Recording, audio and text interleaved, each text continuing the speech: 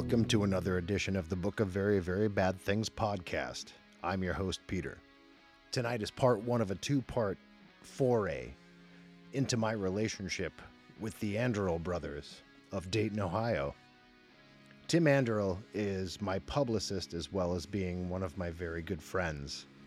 Tonight we broach a multitude of topics.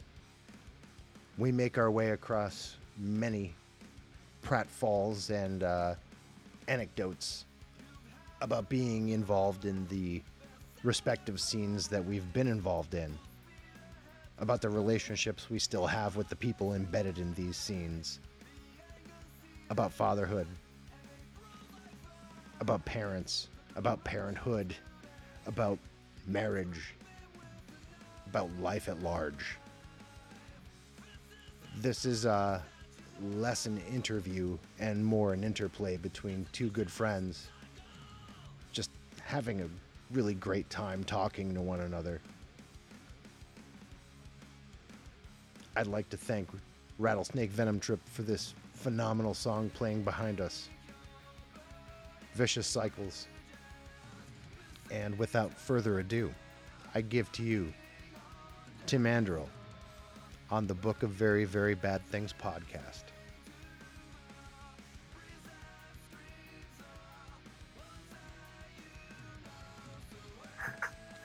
So what are you up to this evening, sir?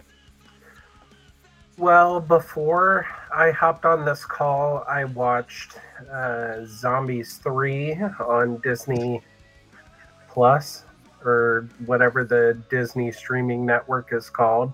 Mm-hmm. And I will have to say I don't need to see that again.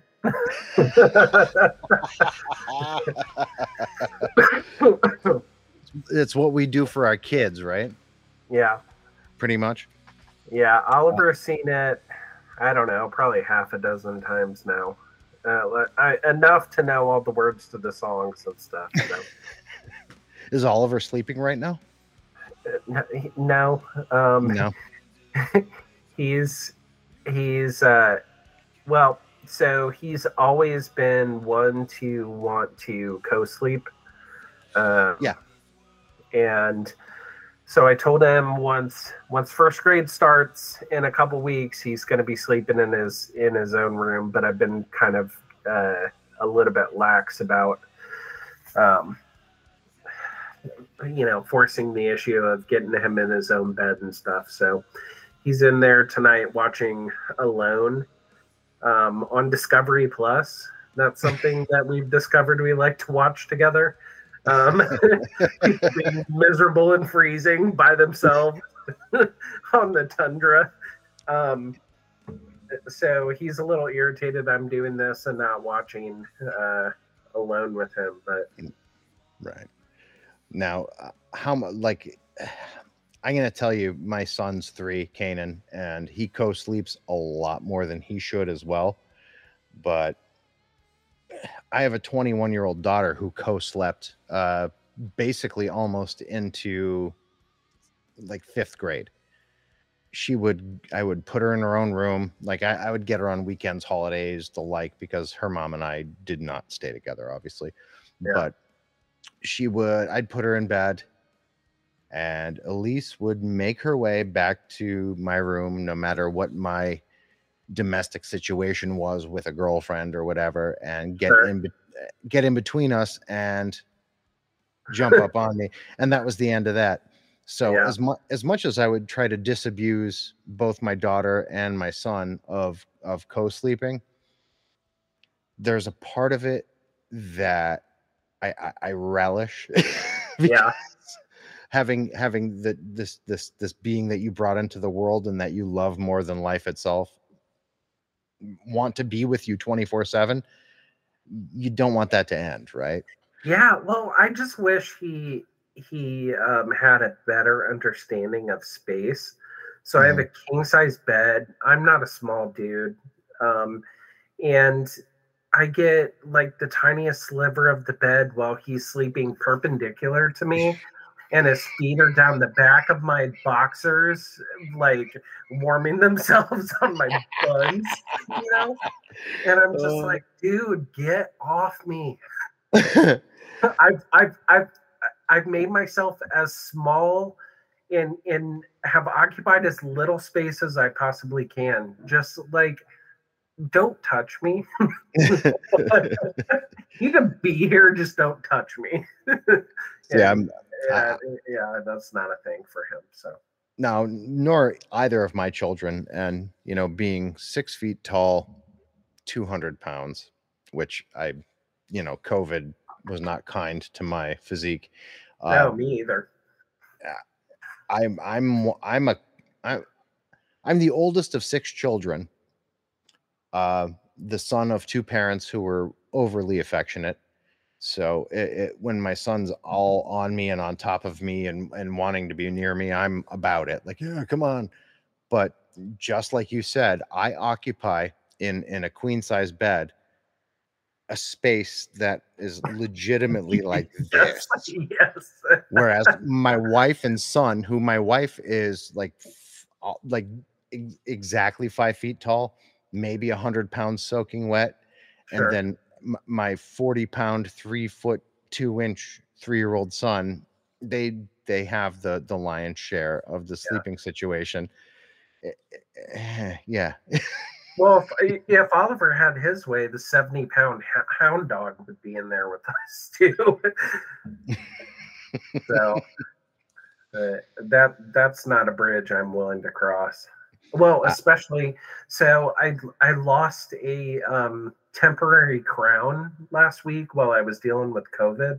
Mm-hmm. And so I'm like, well, I can't address this now, so I'll wait until I test negative, and then I'll call the dentist and see about getting it put back in. So I called on Monday and said, hey, I've got the temporary crown.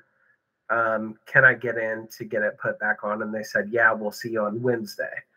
So on Tuesday, I'm making eggs, and the tooth is on the counter so that I have it when I go to my appointment. And the dog keeps jumping up on the counter, and I'm like, get down, dog. So I make my eggs, I sit down and I eat them. And later on in the evening, I go to look for the tooth, and the tooth is gone. Of course.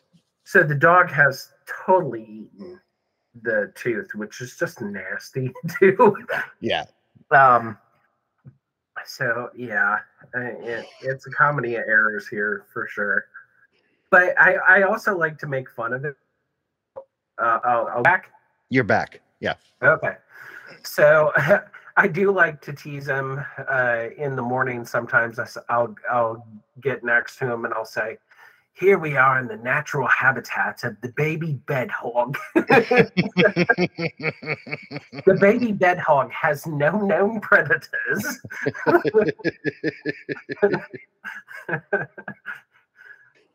So, like for as long as we've been, discussing life and coalescing with one another, we, like, you and I have legitimately never looked at one another. And the way my podcast works, my first question, Yes, you know what I'm coming at, right? You know I'm coming. And you probably, I would suspect you probably know what my answer is. I probably do, but the people who listen to this podcast do not. So sure. Let's pretend I don't. Okay, so I know the question, and the question is, what is your most existential fear? Yeah. And my most existential fear, honestly, in particular, given what we've been talking about, is being a shitty dad. Yeah. Like, I don't want to do things. Being a parent doesn't come with a manual. And I feel like I've got some advantages because I'm an older parent. So at 45 with the 6-year-old, it's a different set of challenges than I think somebody younger would deal with. And I think primarily those challenges are, kind of being set in your ways. And, when my ex was pregnant with Oliver, one of the things that a friend told me was kids will ruin your life in the best way possible. Yeah. And I think for an old dad, like that, that sort of advice has resonated with me. Is like, yeah, I mean, it turns your world upside down for sure.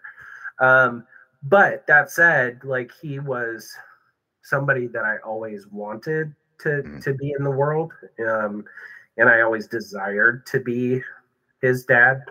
So now that I'm his dad, I don't want to do anything that's going to particularly cause him harm, or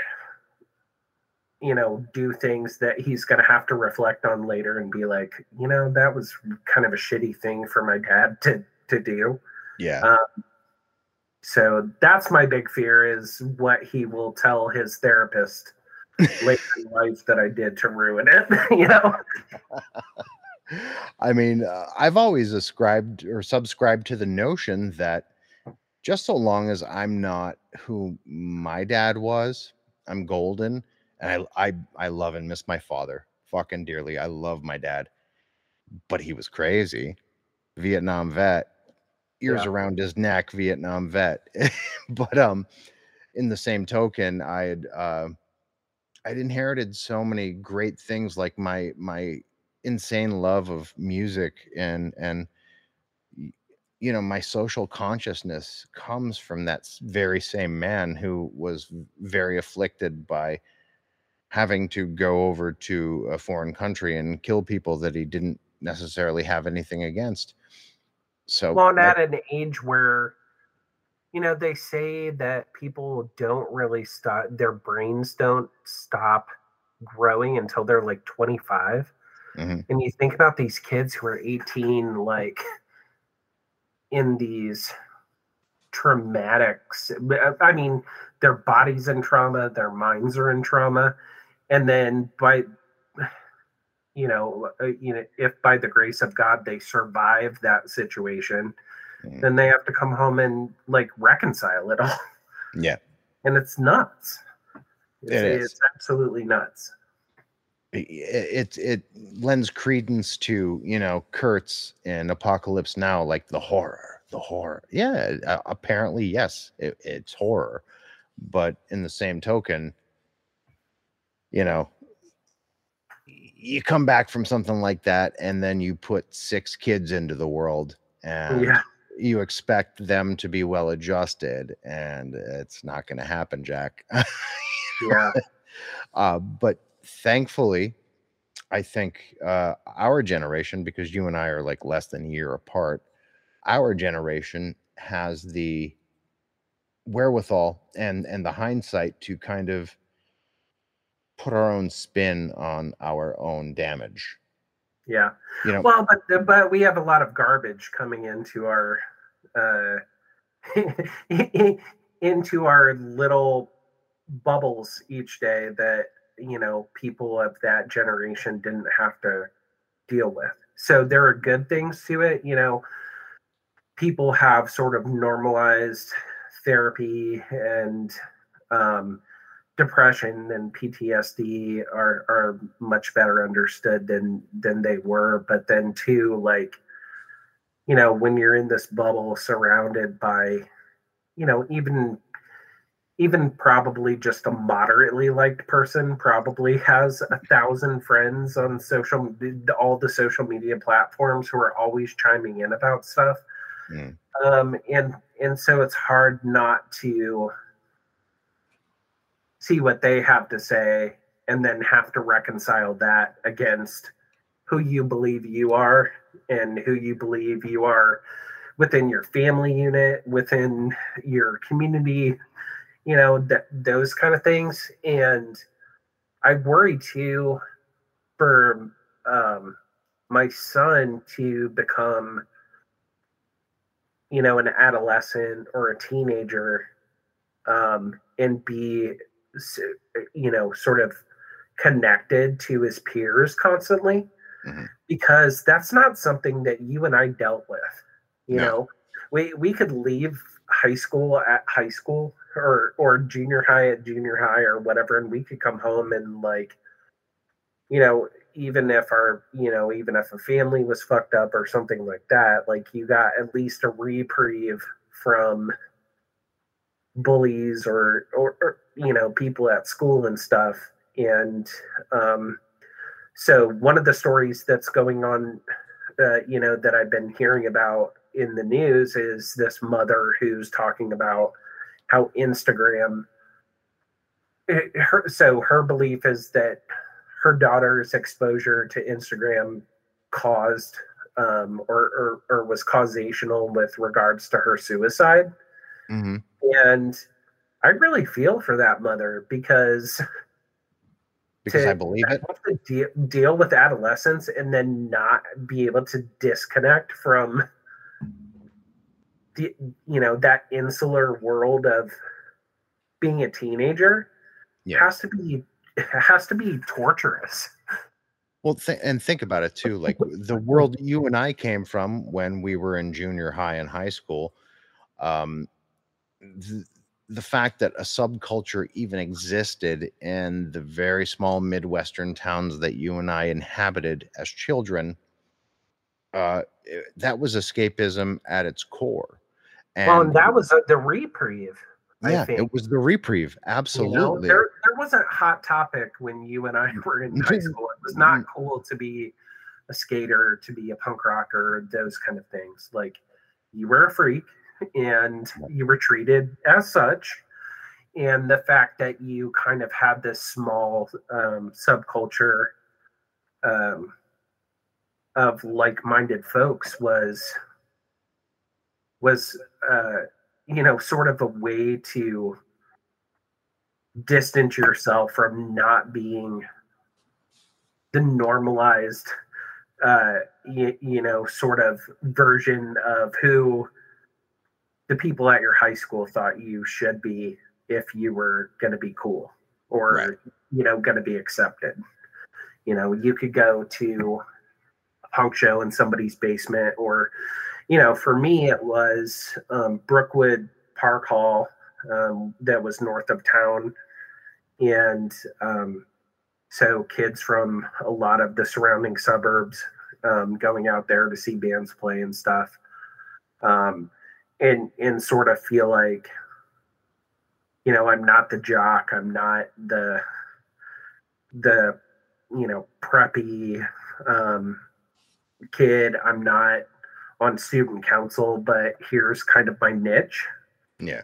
And it made it a lot easier to sort of weather the rest of the week, if you'd seen three awesome bands on a Friday or Saturday. And bearing that in mind, like, I'm sure kids like this still feel like this. I'm sure of it. But that sense of alienation and that sense of not having a way to let the head pressure off, uh, that would only legitimately be fulfilled by either, for myself, and I'm sure for you, going to a show, or like I was fortunate enough to have found a band to have played in at the age of 13, playing these like burgeoning VFW hall and arcade hardcore shows. Like everything else, it built all week, and it fed that mechanism of angst and torture and complete and utter like hatred for the outside world, to the point where maybe kids like, you know um, the kids from Columbine or any other of these mass shooters or whatnot, they're not shown, here's another way to kind Yeah, of let that pressure off, to express yourself, to be seen, to have exposition, to have a voice, something screaming into the void that says, "Here I am. I have no mouth, and I need to scream." Uh, Instead of having the impetus destroy the lives of the people that you despise. Instead, have a creative and a fruitful way to put that forth.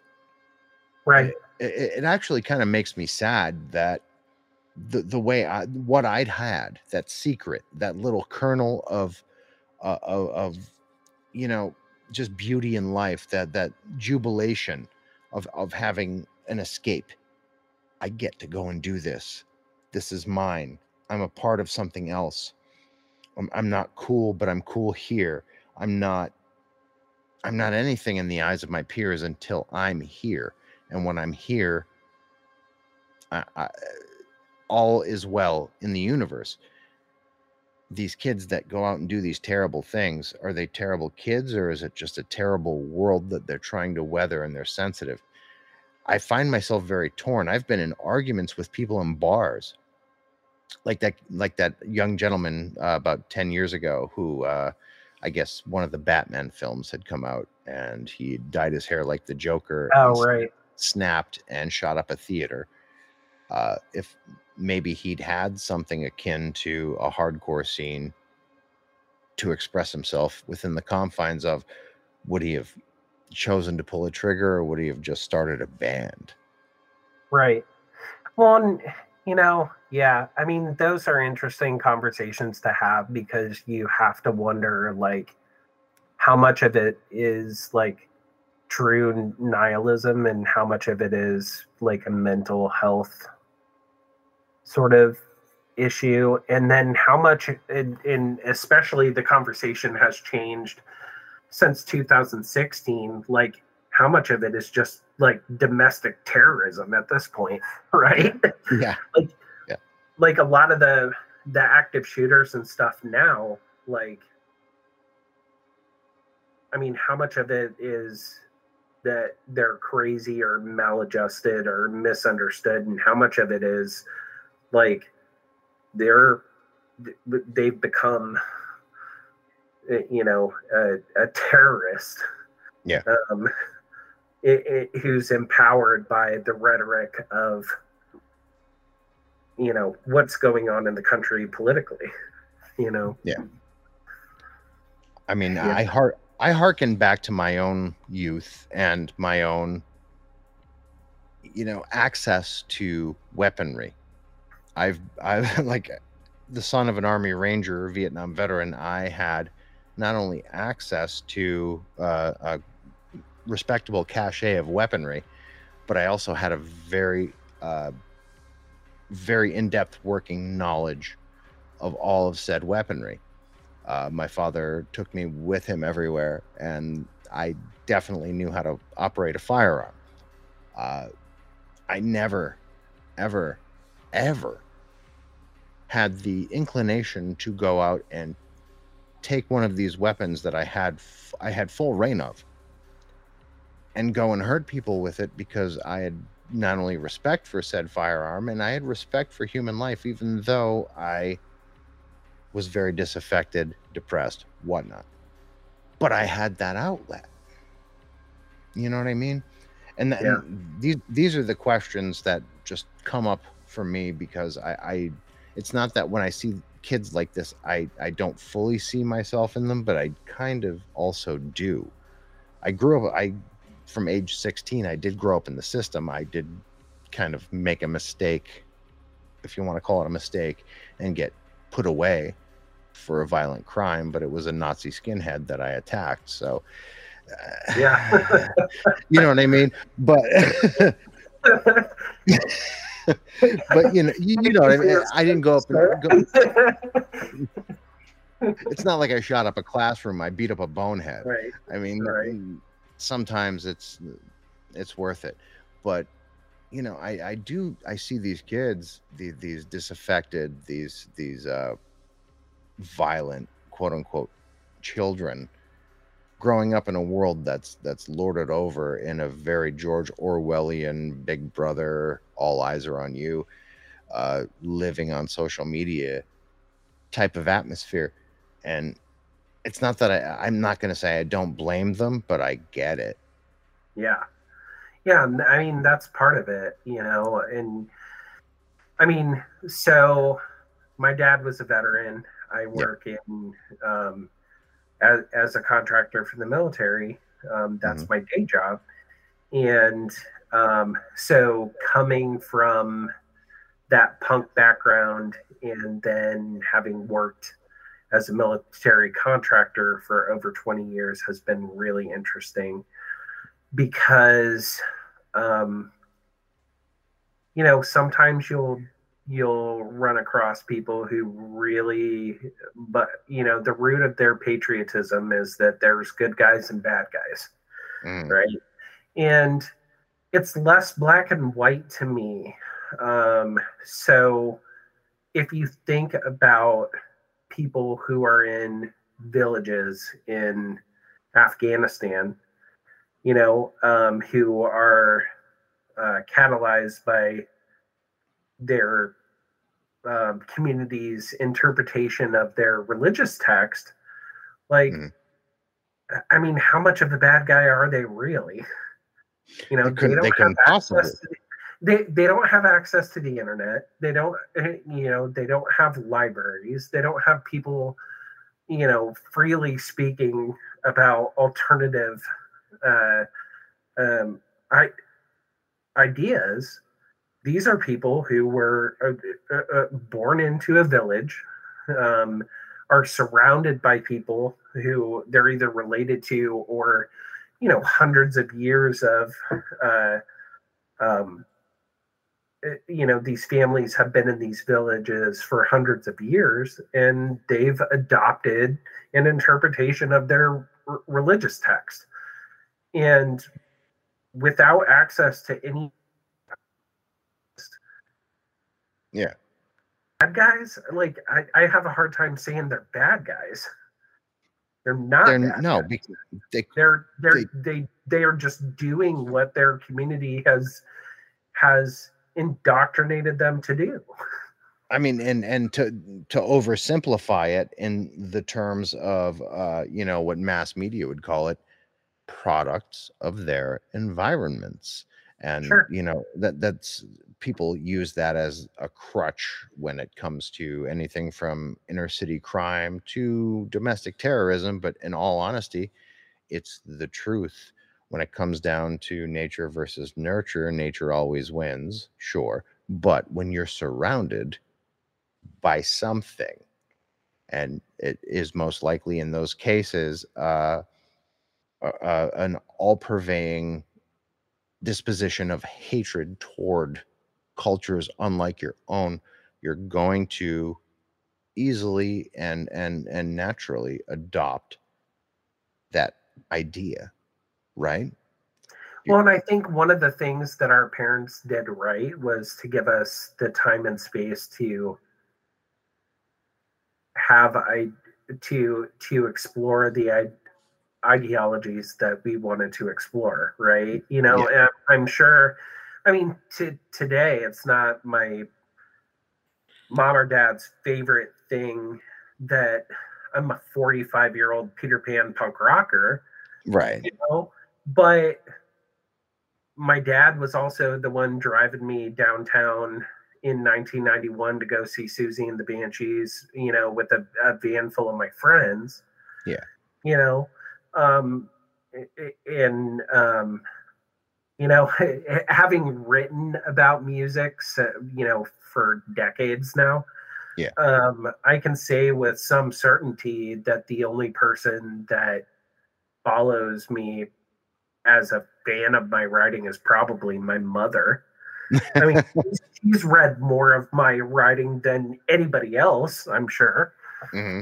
So, um, so my mom is really funny, and I don't know if I've ever told you this story. So, I went to school in Athens, Ohio, which Hmm. is in Southeast Ohio. I went to Ohio University and studied magazine journalism there, as my undergraduate studies pursuit.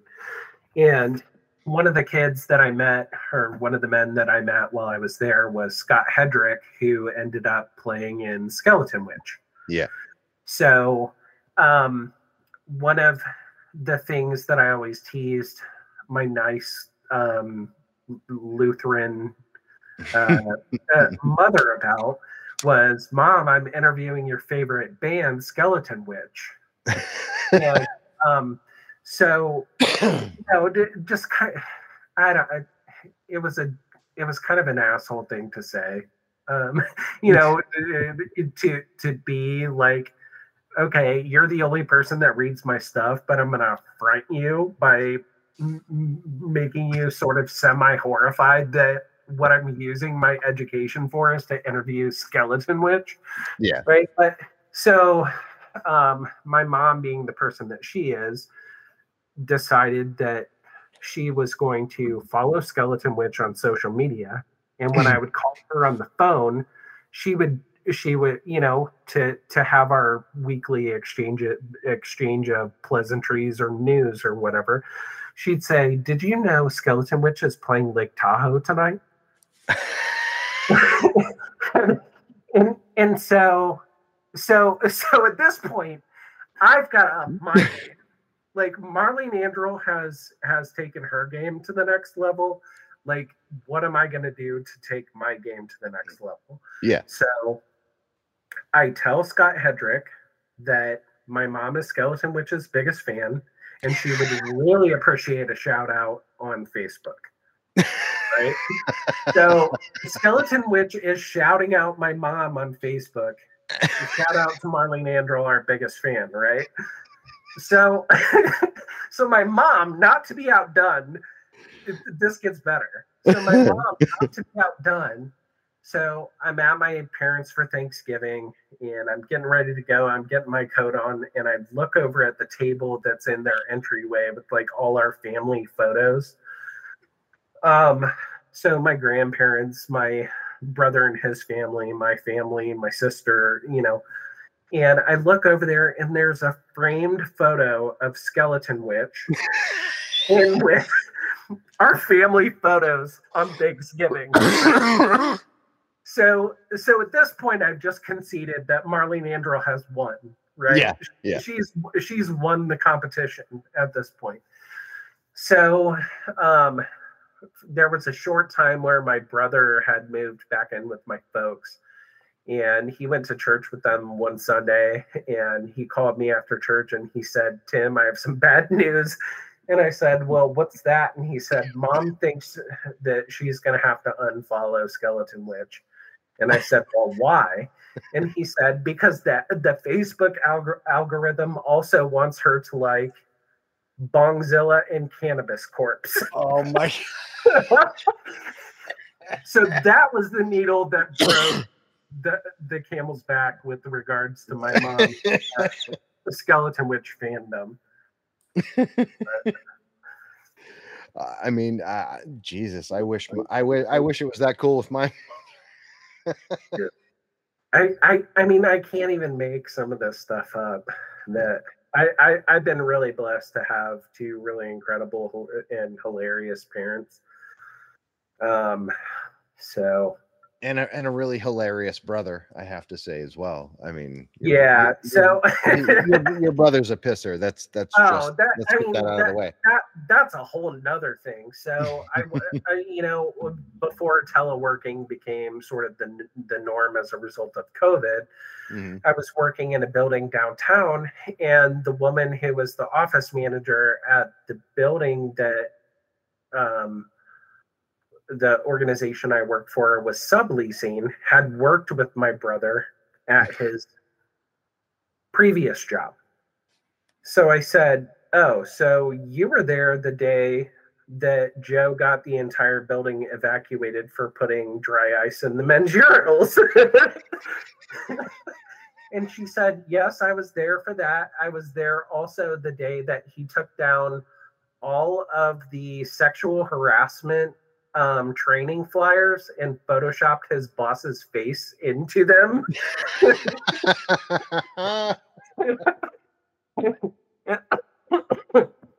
That was one that I didn't know about. So, but I had worked with Joe. So when we were in high school, we worked at a movie theater together, and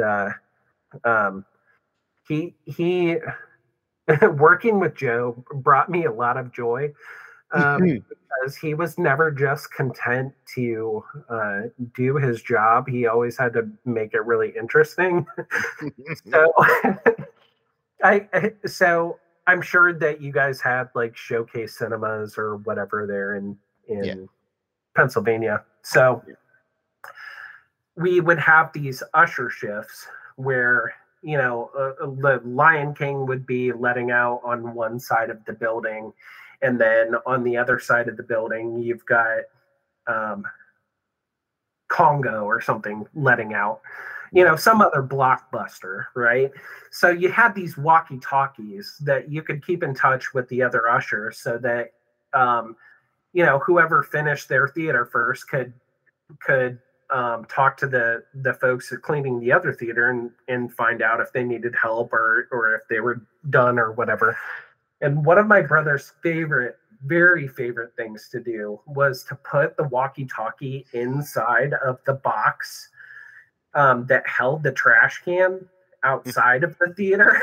And when the movie would let out, people would be putting their popcorn, discarding their popcorn and their pops in there. And he would be on the other walkie-talkie saying, "Help me, I'm in here." And people would be like looking into the trash cans like, "Oh my God, is somebody in this, in this trash box?" And so that was typical of his kind of mischief. And so I've adopted that practice too a little bit. So 2 weeks ago, I was at an event for work and met a new government customer at that event for the first time. And so the event was just long hours and it was tedious. And so I got to talking to her, and I decided to try and convince her that I was born with a vestigial tail, that that I could wiggle when I laughed. I was like, yeah, I was born with it. It was weird. Like my parents said, if they made me laugh, it would wiggle. And I said, so when I got a little bit older, I had a surgery and had my vestigial tail removed. I said, but I still have a scar from it. And I have a tattoo over the scar that says, "Not my time." So when I got back to Dayton, I had to call my my boss and be like, "Hey, if the new girl files a complaint, this is the nature of what I did." And she's 100% justified to file a complaint. But I just wanted to head it off at the pass. So the good news is neither my brother or I have been fired for any of our hijinks. He's been with the same company for over 20 years. Who knows how that has happened? And I've had basically 2 jobs with the military. I worked for a year in the nonprofit world before becoming a contractor, but have basically had that job all of my adult life. So what I kind of wanted to ask you about though is the way Sweet Cheetah kind of came to pass, because you have government contract work, very lucrative, but on the other end, you've been involved in music journalism forever at this point. Like, did you not do a fanzine at some point in the past? Yeah, so I've done a couple fanzines. The first one that I did, it was kind of an online magazine. It was called but don't search that URL now. I think somebody in China owns that URL, and you'll probably get a virus if you do. But so for about a decade, I ran this online music magazine, basically. And at the time, that there weren't a lot of similar things. So like Buddyhead was a thing, and maybe Pitchfork was around at that time. I can't really recall. I know Alternative Press started standing up their website when I was an intern there in college. So I'm sure they had a website at the time, but how dynamic or usable it was, I can't really remember. So that was really sort of I knew I was going to have to pay the bills and be insured somehow, right? So that was one thing Marlene Anderl was really good at. Like the day after I got home from having graduated from college, I'm sure she busted into the room where I was staying at 6 a.m. in the morning with a stack of newspapers, like, get up, find yourself a friggin' job. So yeah, I mean, paying my bills was a priority. Being insured was a priority. Those were things that my folks had instilled as being important. But I also knew I wanted to write about music too. And being in Dayton, Ohio, rather than New York or Nashville or Chicago or someplace, like, if I was gonna have an opportunity to write about the stuff that I was interested in, I was kind of gonna have to do it myself, I felt like. Yeah. So yeah, I had this nice online music magazine that I did for a lot of years. And that was really how I got started. And just the regular pursuit of interviewing bands and trying to put that content out into the world. Now, like I had mentioned before, like I wrote for the college newspaper and interviewed some bands for that and did some record reviews and stuff. I interned at Alternative Press magazine, which was an amazing opportunity. And I learned a lot actually from Jason Pettigrew, who's from Pennsylvania. Yep, I know Jason. One of my favorite people ever. Mm-hmm. And some of the things that I saw Jason Pettigrew do were just so hilarious. So he's from Pennsylvania. I remember at one point the staff decided that they were going to have kind of a intervention with Jason, because he was spending like hours a day, like writing these scathing, like multi-page letters to like 15-year-old subscribers that like wrote him a letter to complain about something he'd not reviewed favorably.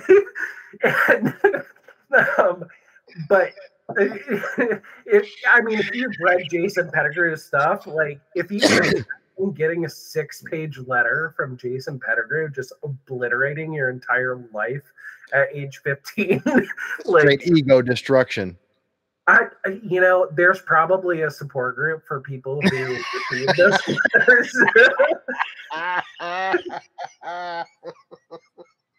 Like, Jason was really kind to me, and so here's another thing I remember. So back then, physical, when Publicist sent a pitch, it wasn't even necessarily via email. It was via a package with the promotional package. So it came with a press release and a CD or tape, and a headshot or some kind of promo picture. And so one of the things I spent doing that summer, aside from, like, it seems like that summer I spent the majority of the summer filling Marilyn Manson back issue orders in the basement of their office, which was in downtown Cleveland. And one of the other interns so she had an evening job as an exotic dancer. And I wasn't even 21 at the time. And I think she found it very humorous to put herself in as close proximity as she could in the basement while we were filling these back issue orders, just to see how like freaked out and frustrated I get by being in that close of proximity to a beautiful young woman. But so one of the other things I did was I would hand out mail, and they were getting a lot. I mean, they would get 50 or 100 promo packages a day, right? So I'd open them up, I'd go through, and I'd kind of redline the stuff that was bullshit in the press releases and kind of the who, what, when, where, why, how information in, and then I would deliver those to Jason Pettigrew. And so one day, so usually if he was on a call, I tried not to get into his office and interrupt him while he was doing work. But so one day I kind of peeked in and he was on the phone, and I went to move on, and he gestured for me to go in. And I remember him saying, "So let me get this right. If Kurt Cobain was still alive, you guys would be in Africa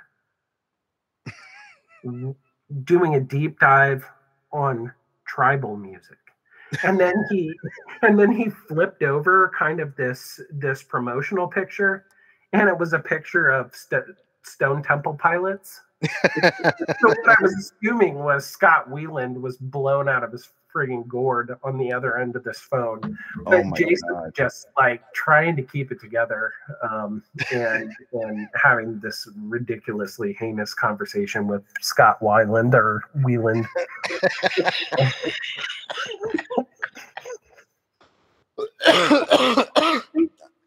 The fact that exists in reality makes me so happy. Yeah.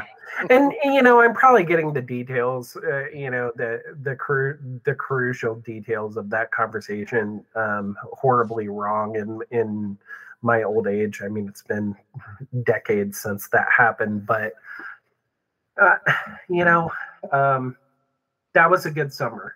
I felt like I learned a lot that summer, and have kept in contact with Jason Pettigrew all these years as a result of that. And I don't know if he'd say that I'm a friend, but I certainly consider him one of my friends. So that's kind of amazing, because that guy has one hell of a pedigree. Yeah. Oh, he's awesome. And so anyway, so I started doing these online publications, and was blessed to have a friend, Jason Laveris, who was a very talented photographer, and he started working for Strength Skateboarding magazine, which was out of Cincinnati. Yeah. So he didn't want to write the articles; he just wanted to do the photography. So he sort of brought me on as a teammate in doing some features for Strength Skateboarding magazine. And the benefit of not really getting paid is that I felt like I owned the copyright to my interviews and my discussions. So, I began being able to put interviews with the Faint on the website, or the Blood Brothers, or Icarus Line,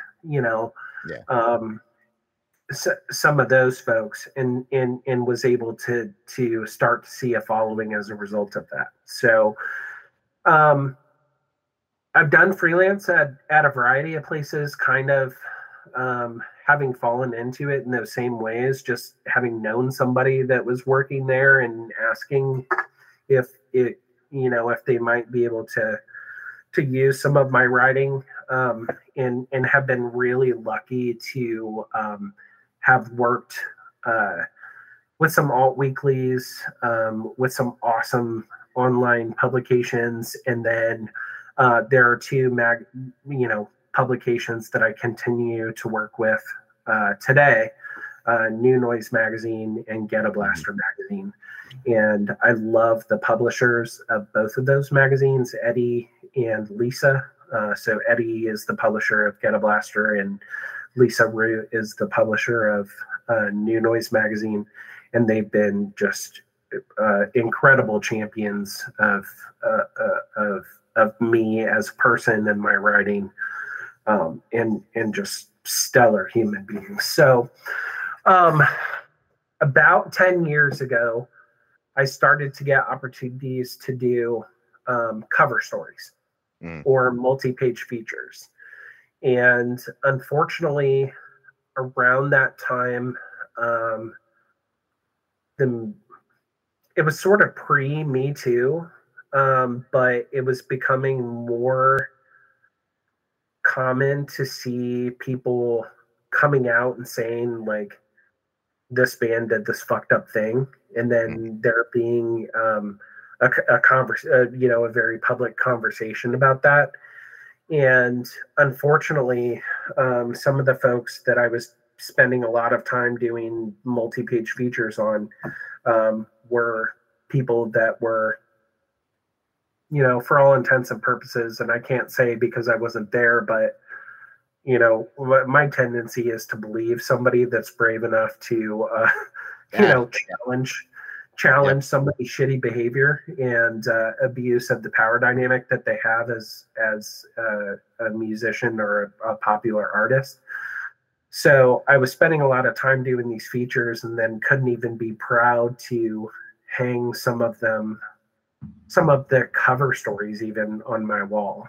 So I thought to myself at that time. Now, at that time, I was the web editor for Get a Blaster magazine. I was also doing web editing for New Noise magazine. So I was probably doing somewhere between 500 and 700 features a year for online, and some smaller fraction of that for print. And being from Dayton, had friends that I'd known for decades who were playing in bands who would go into the studio, record, pay to record, pay to mix and master their stuff. Dayton's a funny place. So like, it was probably just like 2018 or 2019 when it became common practice for shows not to be a $5 door charge. They kind of graduated into $10, but I mean, we were at Fugazi prices, like door prices, like well into almost 20, the late 20 teens, right? Yeah. So these are bands that are great bands that aren't making a tremendous amount of money at their local live gigs, who are paying out of pocket to come up with these physical products. And the last thing they have is access to the money to do, to work with a professional publicist to do a PR campaign. And, what really illuminated that for me was when my brother's band went to shop a publicist for one of their records. And so I had recommended several that I had worked with for decades, and they couldn't even get a call with people that I'd known for like 20 years. And then they did end up getting a call with one guy, and he told them he'd do a month-long campaign, and it was going to cost them $1,200, which was interesting because there was another band locally that had used the same guy, and for the same effort, it was $800. Yeah. So there was a markup on their stuff. And so I had started doing PR for some local bands, and I said to my brother, I said, let's just do this ourselves. And we spent 7 months sending thousands of emails to folks to try and get them to listen to this record that his band had done. And at the end of it, they had dozens of nice features, and probably close to 10 or 12. They ended up on close to 10 or 12 best of lists that year. And, in the course of doing that, we also grew the press list that I was using to a few thousand people. So I really credit Joe in his tenacity with in his expertise in the world of marketing too. That's what he does professionally. In I guess sharpening the endeavor that I had begun with Sweet Cheetah. So that said, Sweet Cheetah is not like a professional PR company. It is a pro bono effort of we sort of try and mimic professional PR to the best of our abilities, and we do it for our friends and friends of friends for free, and have been fortunate to get some really nice referrals from people that we've met along the way, and have been able to nurture some relationships that we had, sort of built when we were just young punks. So, for instance, one of the relationships that's been kind of long standing in terms of PR for Sweet Cheetah has been with Earthquaker Devices. Yeah. So, I met Jamie Stillman. I was in college. He was still in high school, and he was playing in Harriet the Spy. He was playing in the Party Helicopters, who are one of my very favorite bands of all time. And he was kind of a young musician. And then some years later, there was a woman who was based out of Northern Ohio. He was doing booking for just a ton of bands, The Faint, The Flying Lutenbachers, XBXRX, just a ton of amazing bands. And she at the time was a single mother who was in college and then running this sort of thriving booking business on the side. And that was Julie Robbins, who is the CEO now of Earthquaker Devices and is married to Jamie Stillman, who designs the guitar pedal product, an amazing product that company produces. So I can't recall what year it was, but I do know it was around Valentine's Day. I got an email from Julie Robbins, and she said, "Hey, what do you think about maybe doing some PR work for us?" And I was like, yes, please. So it's those kind of relationships and friendships that have become the workload that we sort of carry today with regards to Sweet Cheetah. If it's not people we've known for 20 years or more, it's people that have known our friends for 20 years or more. And so it's really been a labor of love and such a pleasure to get to know each and every one of the artists that we've worked with.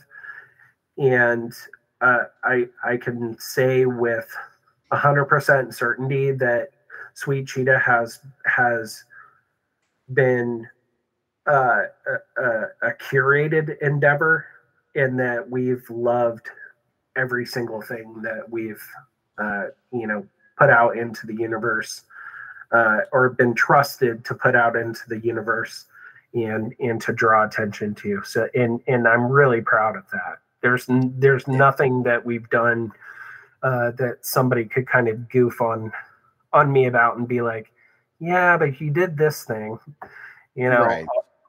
Like even there, I'm not saying there's not some goofy shit we've done, but it's intentionally goofy. You know, if you understand the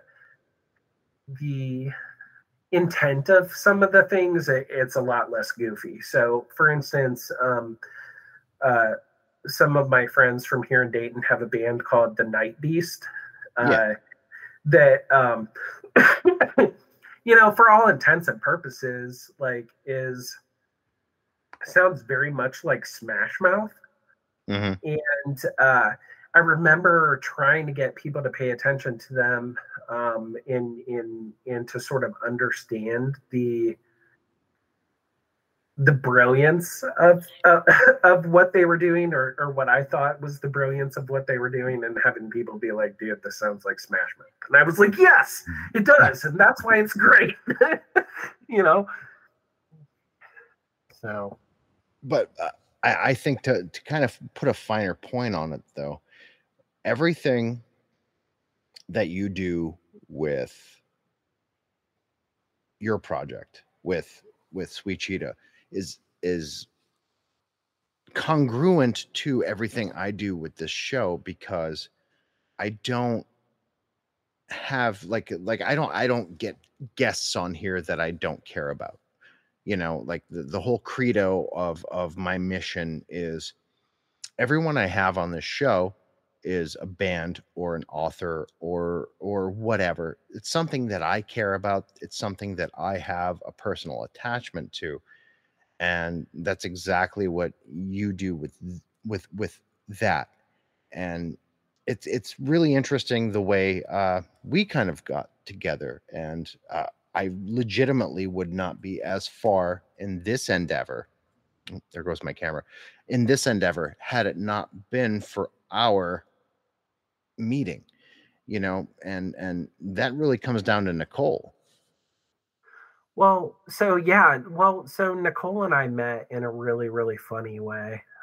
So I'd worked for several years with a publicist, and Softkill was using this publicist at the time, and I took notice of them because Conrad Volmer was the guitarist, and he and I went to college together.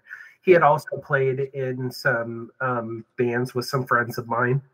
He was in a band called Cinema Eye with some really good friends of mine, and I was just liked Conrad as a person. He's just a really, really nice person. So there were some things in that original press release that made my spidey senses sort of tingle. And that was, you know, I'm not proud of this, but part of the conversation that led me to Nicole was like, do I really want to do this given Tobias's criminal history? Right. Which was sort of called out in the press release. And so their publicist at the time said, well, don't take my word for it. Talk to the band about it, and put me in touch with Nicole. And we had a really nice conversation. And I was convinced. I already loved the music.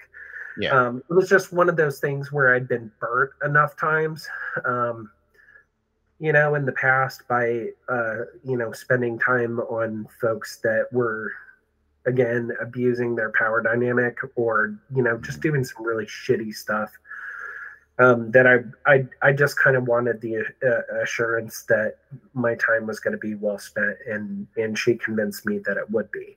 And Nicole and I became friends, and have remained friends since then. So yeah, I mean, what led me to you was hearing her on the podcast, and then what kept me polarized with regards to the book of Very, Very Bad Things was your interview style. Mhm. Your ability to really like get to the root of what makes people tick as a human being and an artist, and I just really appreciated that about it. So, um, and as somebody who's done hundreds of interviews myself, like I'd really rather have a conversation with an artist that's interesting for both of us than be asking them shit out of their press package.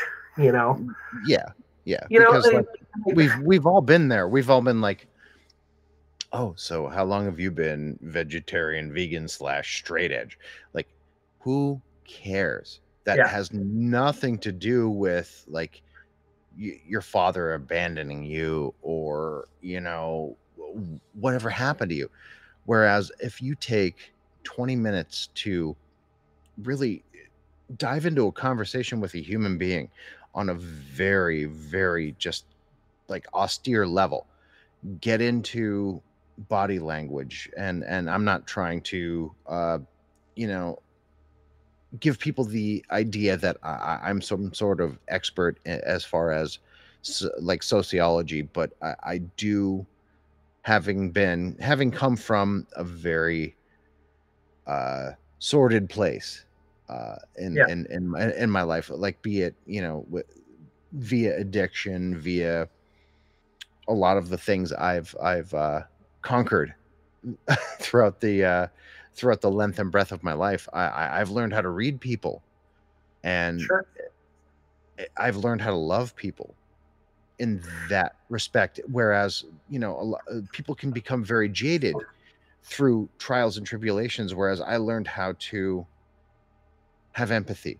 So I approach with empathy always, and I kind of just disabuse people of the notion that they have to be guarded around me, and it's always Well, and worked. you want to talk to people about things that interest them, and having the same conversation hour after hour, day after day about some product that they're trying to sell may not be the most important conversation or the conversation that they want to have at that moment. So, Yeah. hey, this is a really, uh, I guess, sort of poor anecdote. But so I was doing the podcast for a while, and you can find it online. It was called Soundcheck Chat, Yep. and I had a friend that I was working with at the Alt Weekly here in Dayton who took a job as the head of PR for Psychopathic Records. Mhm. And so the Insane Clowns, and moved to Yep. Detroit to do that. And so he was always sort of pitching me things that were crazy, insane clown related, Yeah. psychopathic artists.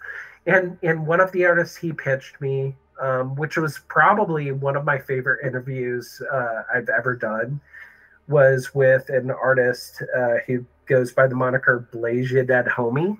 No, I remember Blaze Your Dead Homie. Yeah. And he and I had so much fun talking about like the first Nintendo system he got as a kid, Hmm. and how he would challenge his brother to these, excite bike, challenges. And then, in this, I guess I'm going to out myself as kind of a shitty journalist. Like, I hadn't listened to a whole lot of Blaze Your Dead Homie, right? Hmm. I'd listened to a couple songs, so I didn't have a tremendous amount to say to him with regards to his art. So Right. it was kind of out of necessity that we were talking about other things. But so he had just been on this tour to Australia, and so the thing that I could think to ask him was if he had gone to one of those, uh, petting zoo tourist activities where you could hold a koala bear. Yeah. And he said, well, yeah, I went to one of those, but I wasn't trying to hold one of them shits. And I said, well, what do you mean you weren't trying to hold one? It seems like you would be down to hold a koala bear. Like, all they want to do is, like, eat eucalyptus, get high, take some naps, get with koala honeys. Like, he was like, yeah, I wasn't trying to hold one because the guy at the place told me that they have the clap. And I was like, so wait, hold on. You're worried about getting the clap from holding a koala? And he's like, yeah. He was like, I wasn't going to risk it. I was like, dude, if you get chlamydia holding a bear, you are holding it wrong. And he was like, I'm telling you, I wasn't trying to get the clap from a bear. So after I did this interview, I got on the internet and I'm like, I have to know if he was pulling my leg or if like this was a thing that is really a thing. And sure enough, chlamydia can be transmitted bear to human. Oh my and God. Asian homie was doing the smart thing. Now I've seen Hawthorne Heights pictures over in Australia holding those bears. I've seen, pictures of other bands holding those bears. They are not as astute as my man Blaze Your Dead Homie. Yeah. I mean, you kind of have to take your hat off. He doesn't have the drip from holding a koala. No. The other thing I really appreciated about him was, as we were talking about the Nintendo Entertainment System, he kept calling it the Nintendo, which I just found so. Yeah, I just found so like. Just likable. Like, it really gave me an affinity for him, that he was calling it the Nintendo. Shout out to Blaze Your Dead Homie. You're one of my favorites. I actually love Blaze Your Dead Homie. I am not a Psychopathic Records fan per se, but I definitely like their aesthetic. I like the fact that it's its own world. It's very insular. It's very unique and unto itself, and feeds itself in a very punk rock kind of way. And it's just smart in terms of the business practice. I mean, they bought up anybody who would have potentially been a competitor. Yeah. And they marketed the shit out of themselves. And two, I think hopefully you'll have Jason Weber on the show at some point to talk about his time at Psychopathic Records. But Jason's an absolute genius as a publicist and really turned the national conversation about the Insane Clown Posse. He transformed that conversation 100%. Especially considering they were really trying to villainize what can truly be, kind of put in the same area as professional wrestling or horror film. It's just, I don't want to call it a shtick because it is, but it isn't. It's its own genre. It's its own vibe. They took what, the Gravediggers and, the horror core artists within the greater confines of hip hop and made it into their own idea. It's its own thing. They legitimately revolutionized a very tiny microcosm of the greater universe of hip hop and made it their own in a very, very real way. You can call it, they're capitalizing on something. Yeah, of course. But they're capitalizing. They're also giving back to their fan base in ways that you don't see that are typical of artists of their, I guess, station, right? So who would think Insane Clown Posse would bring Dimmu Borgir and Converge on tour? But they did it. Yeah. And the fact that they would think, okay, these are like-minded people. These are people who, also very dissimilar sonically, have a similar idea of community. Let's bring them. Let's open our minds to them. So let's talk about Converge for a second. So Yeah. I don't know if I'm sure you already know this, but so Converge was not a popular hardcore band in the 90s. They were doing something that No, they weren't. They were really similar to what was popular at the time, that they were sort of diminished in the minds of the typical fan of that hardcore style at the time. I don't think there were a lot of people admitting that they were commercially as they were. It wasn't until many years later that people kind of got, so they were outliers in the same way that Insane Clown Posse had been outliers in their genre. Converge were very when they'd first started, very, very emo, as it were, and not in the fashion of the late 90s, early aughts emo, and also not in the same fashion as Embrace was. Jacob Bannon had a very whiny, very like affected voice. It was depressing almost in its way. Before they got really metallic, when Converge were first a band, it was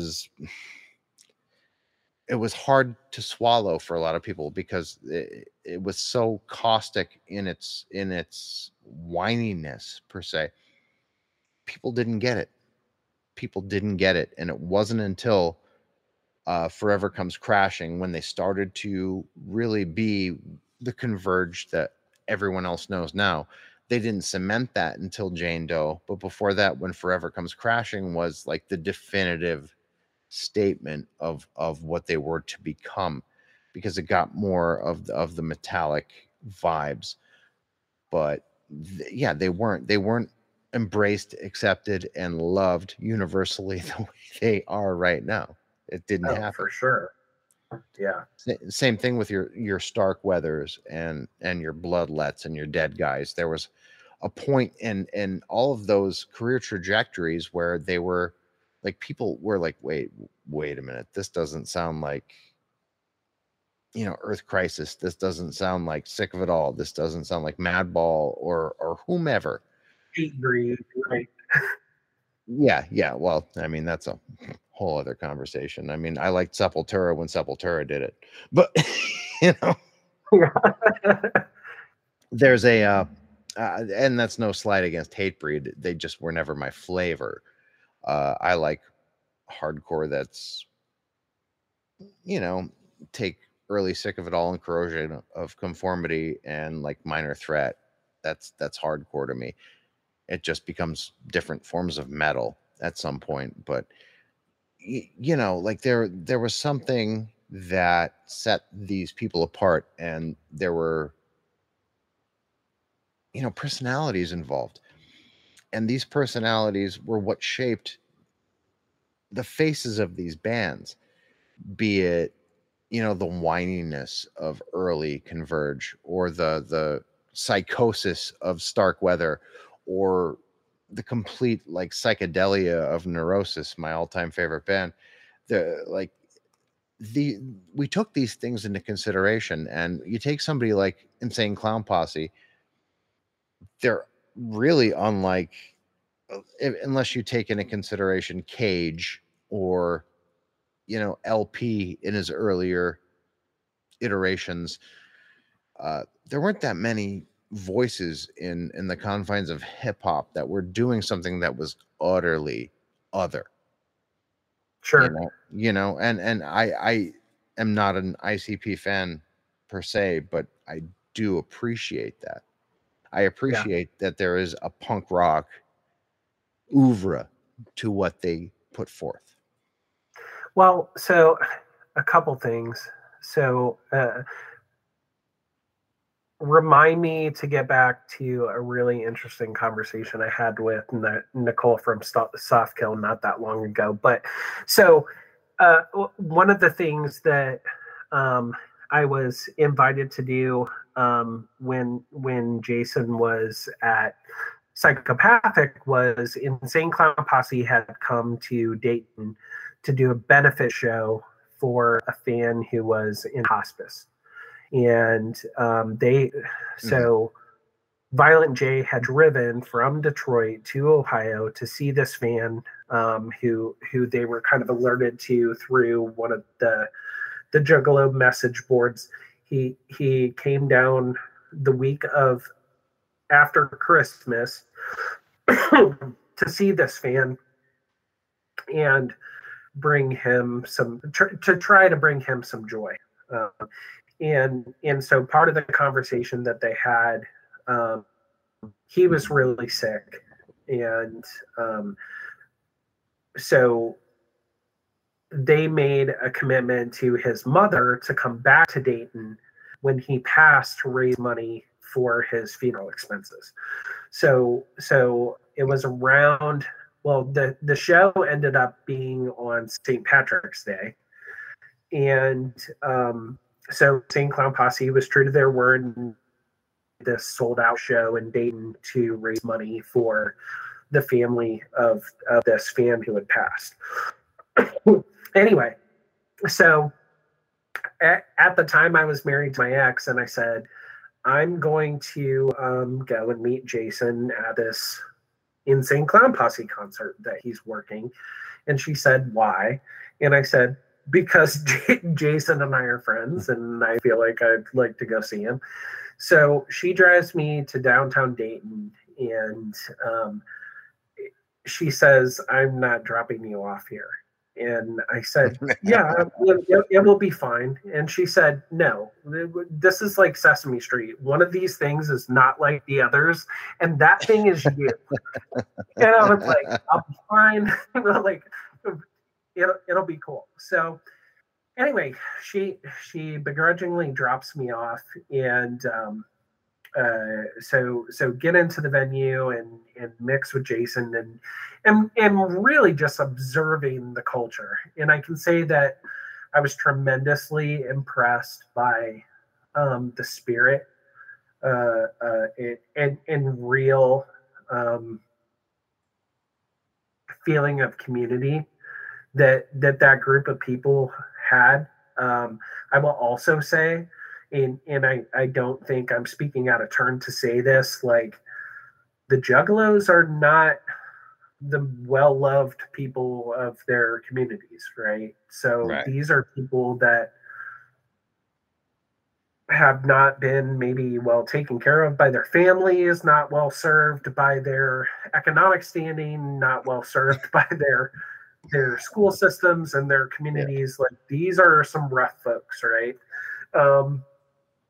So a couple hours later, I get a text from my wife, and she says, okay, I'm going to come back and get you. And I said, okay, great. And so walked out and got into the car, and she says to me, you haven't been smoking weed, have you? And I don't smoke marijuana. So I was like, no, why? And she said, you smell like you've been in a closet pulling bong rips all night. Now, this venue, this is after, like, smoking is not a thing in Ohio anymore. So there's not smoking in this venue. Like, this is just the natural, I guess, musk of having mixed with 500 Juggalos for a couple hours. It's just, you walk out like you've been pulling bong rips in a closet all night. Yeah. And the best explanation I could give her was like, it's just Juggalo breath. Yes.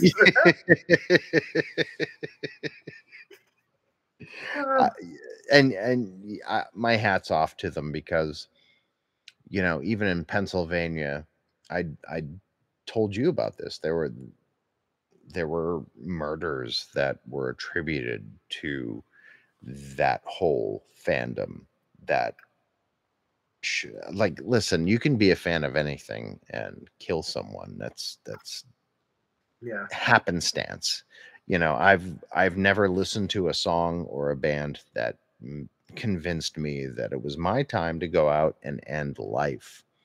It just doesn't happen. I'm sorry. I call it what you will. I think that just happens with people that are in sort of these polarized kind of fandoms too. Like my friend's sister was a Deadhead, traveled around with them, and she was not well served as a person by having dropped out of college and traveled with the Grateful Dead.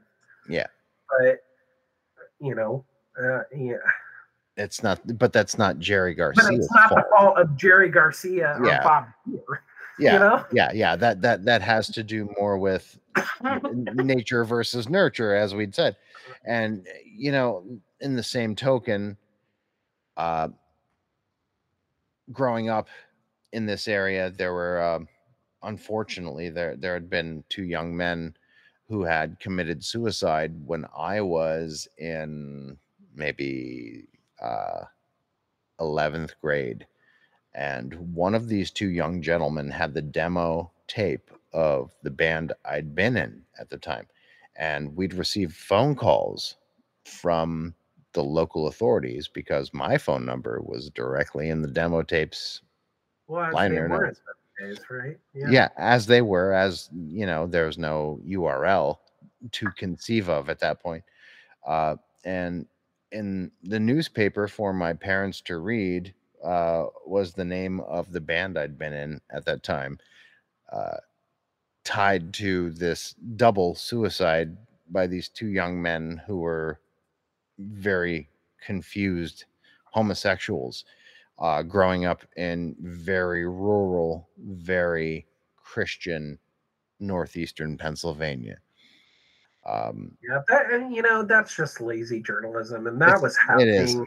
That was happening in Dayton too. When I was in high school, I remember there was some sort of sensationalized Sunday morning front page feature on Straight Edge, and in that kind of stuff. I know emo's been through the ringer the same way, and like it's just people misunderstanding that there's more to the human experience than the music somebody is listening to. And I think it's very astute of you to say, like, it wasn't about like having the demo tape of your band. It was about two people that had a lot more going on. and the only thing I could say about my involvement is, even though it came to a terrible end, thank God that for a moment in the lives of these young men that they had found solace in something I had to do with. I just wish they'd gleaned a more positive message from what I was putting forth. And to me, I do consider that sort of a failure. But in the same token, I can't control the way anyone takes what I put forth into the world. And I still make music, and it is still oblique in its way, via the Dylan Thomas of it all. But with the podcast, with what I'm trying to do in this venue, it's very clear cut. I'm just trying to, express jubilation via the music that I enjoy and the writing that I enjoy and the people that I enjoy being surrounded by. And which is so different than what so many others are doing too. Like I get so frustrated in the music culture because it seems like if something gets sensationalized or it has like a negative context, like or context for whatever reason, like that's where the emphasis goes. So like when I was so frustrated trying to pitch something that I thought was really great, like the week that Every Time I Die broke up. And I'm like, how many frigging column inches do we need to read of the back and forth between the members of Every Time I Die, like really not liking each other? Yeah, Um, and they are brother. Two of them are brothers, so it's kind of a bummer. But let's face it, they're just a band. Just like that Scroobius Pip song, Minor Threat was just a band. You know, like let's give them some time and space to work their shit yeah, out. You know what I mean? Like yeah, uh, how many articles do we need? Like talking about the what one guy says versus the other guy or whatever. Anyway, that's neither here nor there. But I'd rather spend 2 hours listening to you like have a real honest discussion that goes to a lot of different places, that goes to mhm, funny places, joyful places, sad places, and kind of runs the gamut of human experience rather than spend 2 minutes reading about what's that stupid band that was fighting with Power Trip. oh, uh, trapped. yeah, how many column inches did that stupid ass band Trapped get? And I'm like, They why were does it even not care? stupid They're about it. not good. But they weren't stupid about it. They knew that they had captured some part of a zeitgeist, because they're Yeah, not only are they shitting all over, you know, everything that Power Trip had to say, but Danny Diablo's popping in and Ice T's popping in, yeah. and this is the most heat that piece of shit band has had on them since they Yeah. were a band. Of Well, you course, know what? I would have shut my fucking mouth once Ice T got into the conversation. I wouldn't have tried to yeah, fuck with Ice T, but but I mean, that just speaks to the lack of intelligence on the part of the guy right, from Trapped. Like, okay, I'm going to screw with a guy who's like vetted and approved and can walk through any gang infested territory ever and not be touched. right, I'm not going to fuck with him. No, but right. that didn't occur to this guy. Apparently, he just went for it. But I think like the point I'm really trying to drive home with what is special about what you do and what you do for me is I'd gone from, having conversations with like arguably some pretty important bands through Lycia, through Soft Kill, and then you and I tangle with one another, and I kind of go to another level at that point, and it happens really quickly, and in a very tangible way, uh, and that definitely has to do with the fact that you, even before you were officially my publicist, uh, you were already pulling for me and saying like, "Hey, I talked to Nicole. Nicole, this is all Nicole's fault, and I thank her for it. She kind of said like, this is someone you should talk to about something like this, uh, and that would have been uh, Mr. Broach, and he needed somewhere to kind of like air what he'd been through, and I Well, it snuck, needed somebody that you could trust that heavy conversation with. yeah, You know what I mean? yeah, Like, who do you trust with the conversation of having dealt with cancer during the pandemic? yeah, You know what I mean? Like, and Chris is a father of beautiful young kids. He's a hmm, husband. He's a brother. Like, yeah, he's somebody's kid. Like, he's not just like Chris Broach from Braid. Like, yeah, he's a human being. And who do you trust to treat him like a human being and talk about that experience that he had and communicate the gravity of it, you yeah, know um and I knew immediately after hearing your conversations with others that like you were going to be the right kind of person to have that conversation.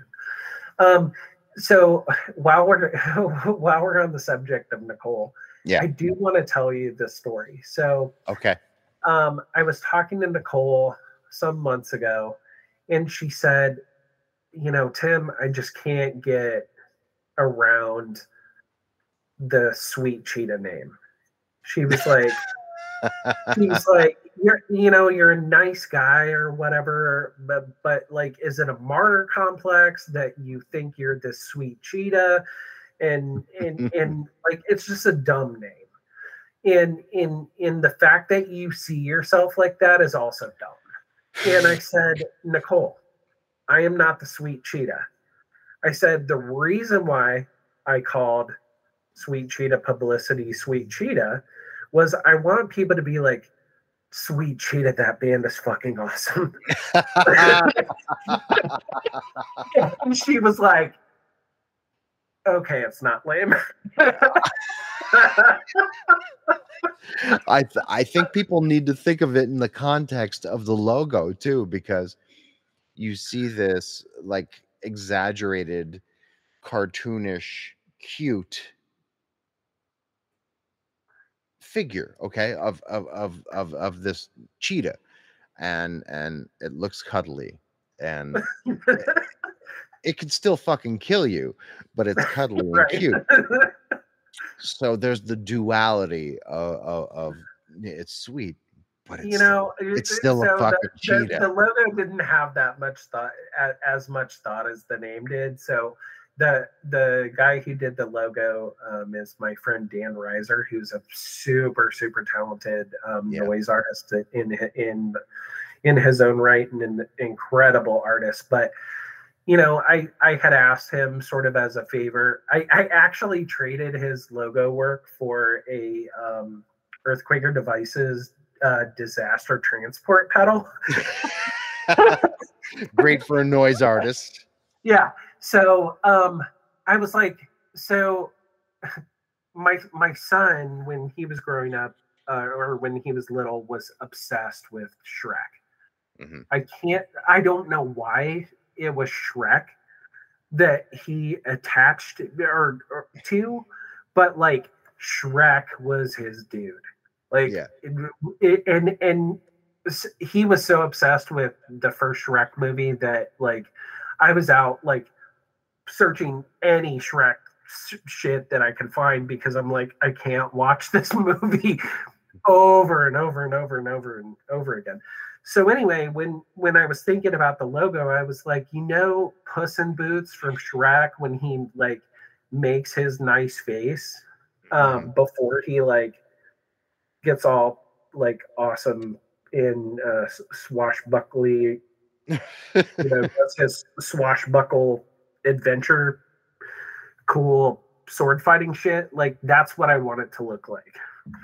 And so that Puss in Boots from Shrek was kind of the inspiration for that. But Dan did an incredible job with that logo, and I really love it. So. Oh yeah, it's striking. It's memorable, and furthermore, I think it does kind of pick up that dichotomy that I'm talking about, where it's like, yeah, it's sweet, it's cute, look at how cute it is, but it's still a cheetah. Yeah. Nicole was the only person that's ever been like, dude, what's up with the sweet cheetah thing? And then it was a funny conversation to have. But that's very much Nicole, because she will legitimately dissect. Oh, Nicole is easily one of the smartest people that I've ever met in my life. Yeah. I feel pretty blessed to know a lot of like legitimately brilliant people, and women in particular. Like Julie Robbins from Earthquaker Devices is easily one of the most brilliant people I've ever met. Certainly one of the most hardworking, just an incredible businesswoman. And I see Nicole through the same lens, like just incredibly brilliant. The amount of nuance you can learn about music and culture, like talking to Nicole for like 15 minutes is like mind-boggling. Like shit. Like if you want your head to hurt, like talk to Nicole for 30 minutes, because you're going to be thinking about the shit that she said for like the next 3 months. And it's the same with my wife Tiana. This wouldn't be happening. I wouldn't even be here had it not been for her being completely fed up with my punting around the house, like just chasing the baby during COVID lockdown. And she's, Pete, you're not writing, you're not playing music, you're not doing anything other than playing with Kanan, and that's great. But Well, and hats off to her for like recognizing something that you're really, really good at, and then showing you the grace to encourage you in that, and giving you the time and space to do it. So many, well, so many spouses, so many people that, and maybe I've just been in some dysfunctional relationships, but it's really easy to like be resented for the amount of time that you want to spend on a passion project by somebody that you're in a romantic relationship with, or a domestic relationship with. Yeah. And to have her like encourage and show you that grace just shows like what kind of person she is at her core. And I already know the kind of person that she is. Yeah. You've nailed it.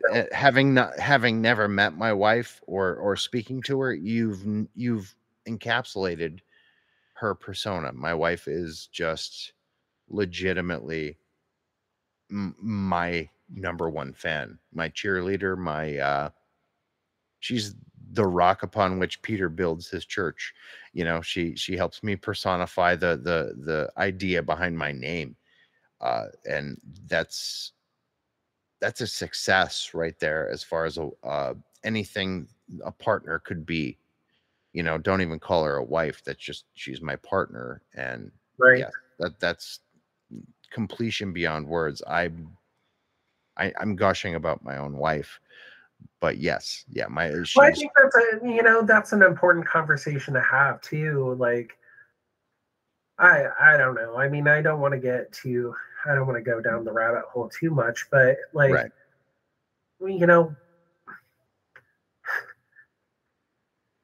Marriages and romantic relationships are so like dispensable. Yeah. Now, and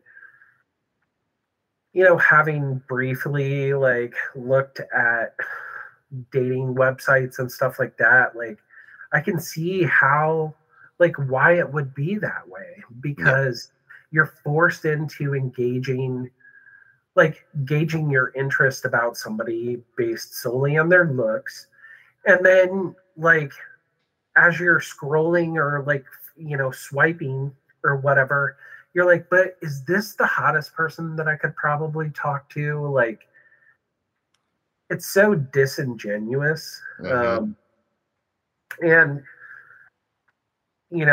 part of the really beautiful thing when two people find and out the best in each other, and then stick around, and on days when it's sucky, like that's really awesome to me.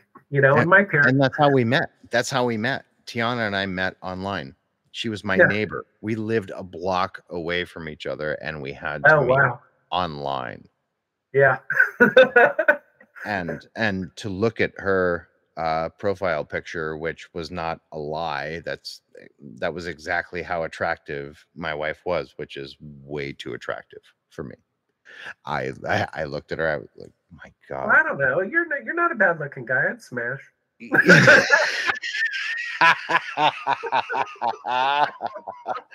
That's why Michael Malarkey keeps coming back, I guess. But I'd smash Michael too. Yeah, well, everybody was. You haven't lived until you've seen Michael eat a corn dog that has 4 different types of meat in it. I can say that that boy likes his meat. Yeah, I'm one of the blessed few that have seen Michael Malarkey eat a corn dog that was comprised of 3 or more types of meat. I've got a picture of it somewhere. I'll send it to you. I have to see it, and Michael's gonna hear this because yeah, I steal all your friends apparently, Tim. But I know. I was just giving you a hard time. I know, but Malarkey and I just kind of hit it off after the podcast Well, and stayed in touch. You're just cooler than I am. I mean, you can't help that. I don't know. I don't think that's the case, Tim. I just think that I know. we attract the same kind of people, and he and I just we clicked. And no, Michael's an awesome dude, and he's really easy to like as a person. He's got a lot of interesting things to say and has had some really interesting experiences, and he's not full of shit. And he's not full of shit, and he's not like unapproachable, Yeah. And I kind of had the benefit of knowing Michael before, like, he had a career in the public eye. Yeah. He was a weirdo from a suburb of Dayton playing in a hardcore band with some friends of mine. But I didn't know him that well at the time. I didn't meet him until he was already in the public eye. But I think the reason we clicked immediately was that kind of, I describe it as kind of that Midwestern nature. Mm-hmm. He carries himself like the people that I've known all my life. So one thing that was really funny was, did you ever watch Rob and Big? Yeah, of course. Okay, so Rob Dyrdek is from Kettering, Ohio, which is a suburb of Dayton. And one of the things that always sort of tickled me about Rob and Big was my mom loved the show. And I was like, oh, you love this show more than I do. Like, why do you love it so much? And she was just like, it just is Dayton humor. Like, she's like, it just reminds me of all the guys that like you always had over here in high school, and the goofy shit you would say and do to crack each other up and stuff. And but I gotta say, so this is my last Marlene Anderl anecdote. But so my mom and I have the same kind of taste in affinity for terrible television. One of the shows that I continue to watch to this day, I don't know if she does, but I still watch it. But my mom really, really liked Little People, Big World. Oh my gosh. Yeah. So when I first started dating my ex-wife, my sister, she came with me to Christmas, and my sister had gotten my mom for Christmas, back when DVD box sets were a thing, was the DVD box set for whatever the most recent season of Little People, Big World was. Yeah. And so she opened it and said, "Oh, Little People, Big World." And my ex looked at me kind of side-eyed and a little perplexed. And so my mom saw that interaction and she said, "Well, Amy, I just have to let you know that I love Little People, Big World. And one of the reasons why I love it is because when I was growing up, my best friend was a dwarf." Mm-hmm. And the room just went silent. Like, we knew my mom's best friend growing up was a dwarf, but we were all kind of waiting to see how Amy would respond. And she wasn't necessarily responding. So all I could think to say in that moment was, yeah, her best friend was a dwarf, and her other best friend was a dragon, and her other best friend was a unicorn, and only she could see them.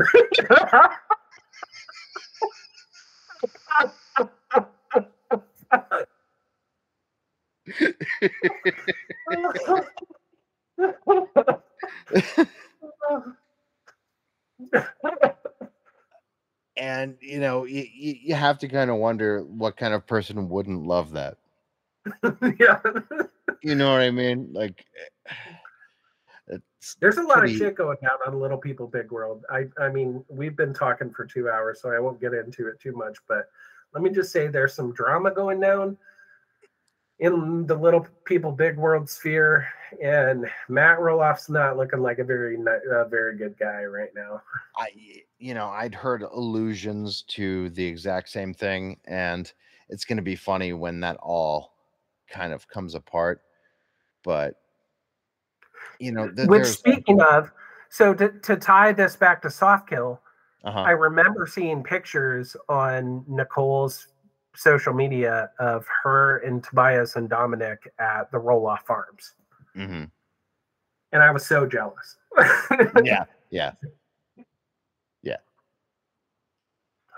And there was a lot of backlash over Nicole kind of being involved with Toby, and people were pissed. I remember that. People didn't know, I guess, that he was done when he was done. And it's kind of amazing that this guy who, very much like me, came from not only music but from a depth of addiction that was so pervasive that you kind of can't help but indulge. It's part of who you are, and then you finally slough it off, and no matter what happens, you'll always be blamed for still being the person that you conquered. And I always kind of have to give not only Toby but Nicole credit for having the strength of character and strength of conviction to continue to not only be in a relationship but to have a child, have Dominic. Well, one of the nice things about Nicole, I think, is like she understands that not even just people in active addiction, but like people who are punk rockers in their 20s are going to do dumb shit. Like Yeah, I did tons of dumb shit. Like I still do tons of dumb shit. of course you do. Like, and my friends are going to forgive me for the dumb shit I do, or they're going to like not. And the difference between me and Toby is like Toby's doing it under the this lens because he is in an incredible band, Yeah, and making yeah, awesome art. So he's got a lot more eyes on him. But that doesn't mean he can't make some mistakes and do some fucked up shit. And sure. certainly, like I mean, I would expect that you're probably more likely to do stupid shit when you're in active addiction. Yeah, But like the truth of the fact is like we're all humans and we're all gonna do stupid shit. mm-hmm. Sometimes we're gonna be dirt bags, and then how you deal with the consequences of that that's what speaks to your character. That's the character. That's the human being behind it all, because we're all capable of doing horrible shit. It's in us. I mean, take aside the angels of our greater natures. We're still people. We're still fallible. We make these mistakes. We destroy relationships. But if there's someone who can see past all of the malady that is the failings of your personality, and still embraces the core of who you are, you found the right person.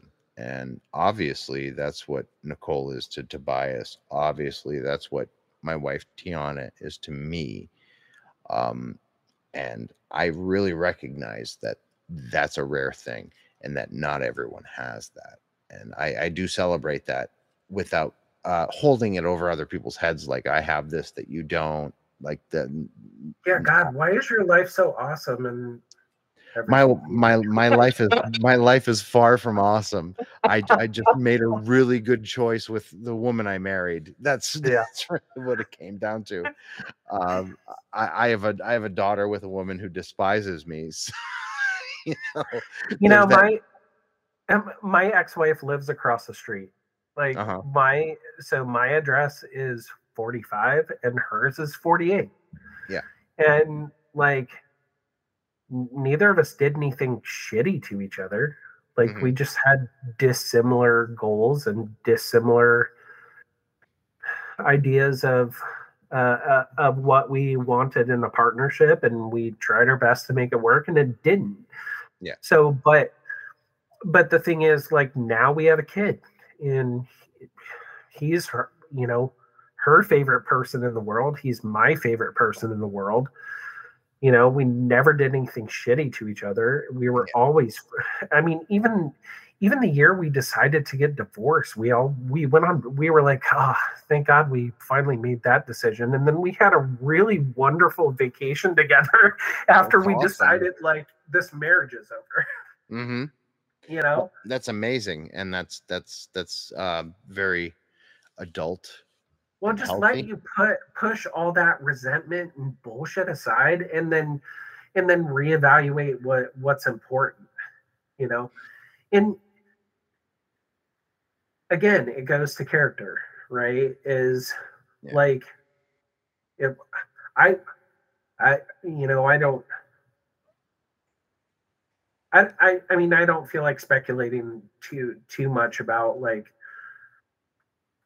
people in bands and stuff and what their home lives are like, but I would imagine like once they can like get home and like be human beings and parts of their family again, Yeah. like that's got to be so much more fun than, I mean, fun in a different way, but Yeah. it's got to be at least as rewarding as going out and playing, More a so. 500 cap room or something.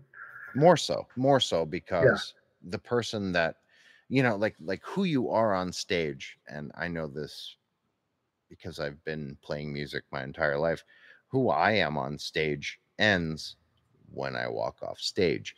But when I come home to the people I love and the people who love me, I'm not, that's just a projection. That's an idea of a person that I'm aping on, no matter how sincere I am in the context of performance.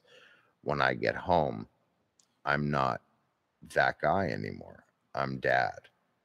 I'm And husband, do you you know? find that you like bands a lot more when you can see them not, when you can see the artist not just as the artist but as like a human being? Yes. Yes. 1 That's one million of the percent. that's one of the most fun things that I think about interviewing people is like there were some bands that I was kind of midland about, and then after talking to the people in the band for a half hour or something, I'm just like, you know what? They were so kind and considerate and thoughtful. Like I think I really fucking like their band a lot more now.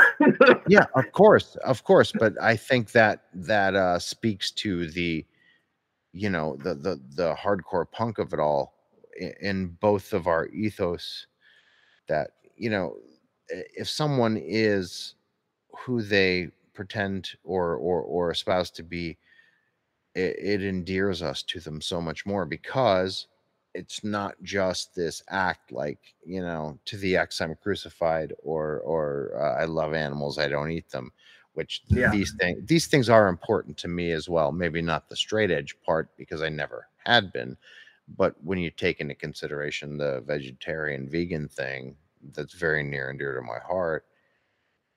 But who you espouse to be morally on a very perfunctory level doesn't mean as much as who you are when you're dealing with people, when you're not on stage, when there are people who want to meet you just because they love your music and they love what you stand for, and instead of disregarding you, embrace. You come out and you talk to people. You interact. You give that part of yourself that most musicians really don't.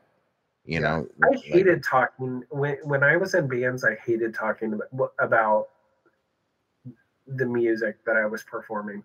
mhm, And part of it, part of it's just like my personality or whatever, mhm, and not necessarily just my self-critical nature or sure, whatever.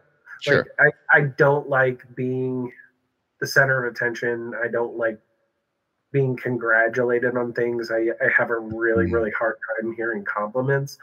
yeah, But even aside from that, like I don't want to talk about the music I just played. Like I'd rather talk about like it, I don't know, like Little People Big World or getting the mhm, clap from a koala bear, you know? Like that's the I mean, if I'm gonna have a conversation with somebody, I don't want to have a conversation about some 4-minute song that I wrote. Like, let's have a conversation about something hilarious and yeah. awesome. Let's actually relate to one another. Yeah. Whereas, like, you're a journalist, you know better than almost anyone. People talk to these artists, and what's your influence? Who were you listening to when this happened? I don't care about that. If it's obvious, I pick it up. If it's not, I can still infer it. Okay. And it's up to interpretation, and that's part of the fun. What you don't get from the music is what is the tenor and timbre of this person's voice when they're telling you something. Are they engaged when you ask them questions? Are they forthcoming? Are they trying to skirt around the topic? Can there be a middle ground between what they're willing to give and what you're asking? And that's the fun. The inner Someday you're gonna have an artist come on the podcast and you're gonna be like, I can hear pain in the performance that you gave on this album, and they're gonna say, I really struggled growing up because I was born with a vestigial tail. You are gonna lose your shit. You're not gonna be able to keep it together, and that publicist is going to fire you forever from Oh my communication with their god. roster. If that ever happens, it's your fault. It's your fault. My publicist, my friend, my publicist, that's your fault.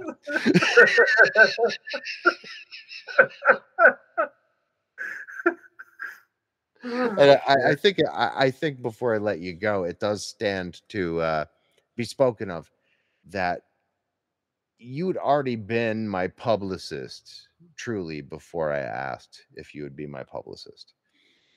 You were getting me interviews, you were making these introductions, and you had nothing to gain.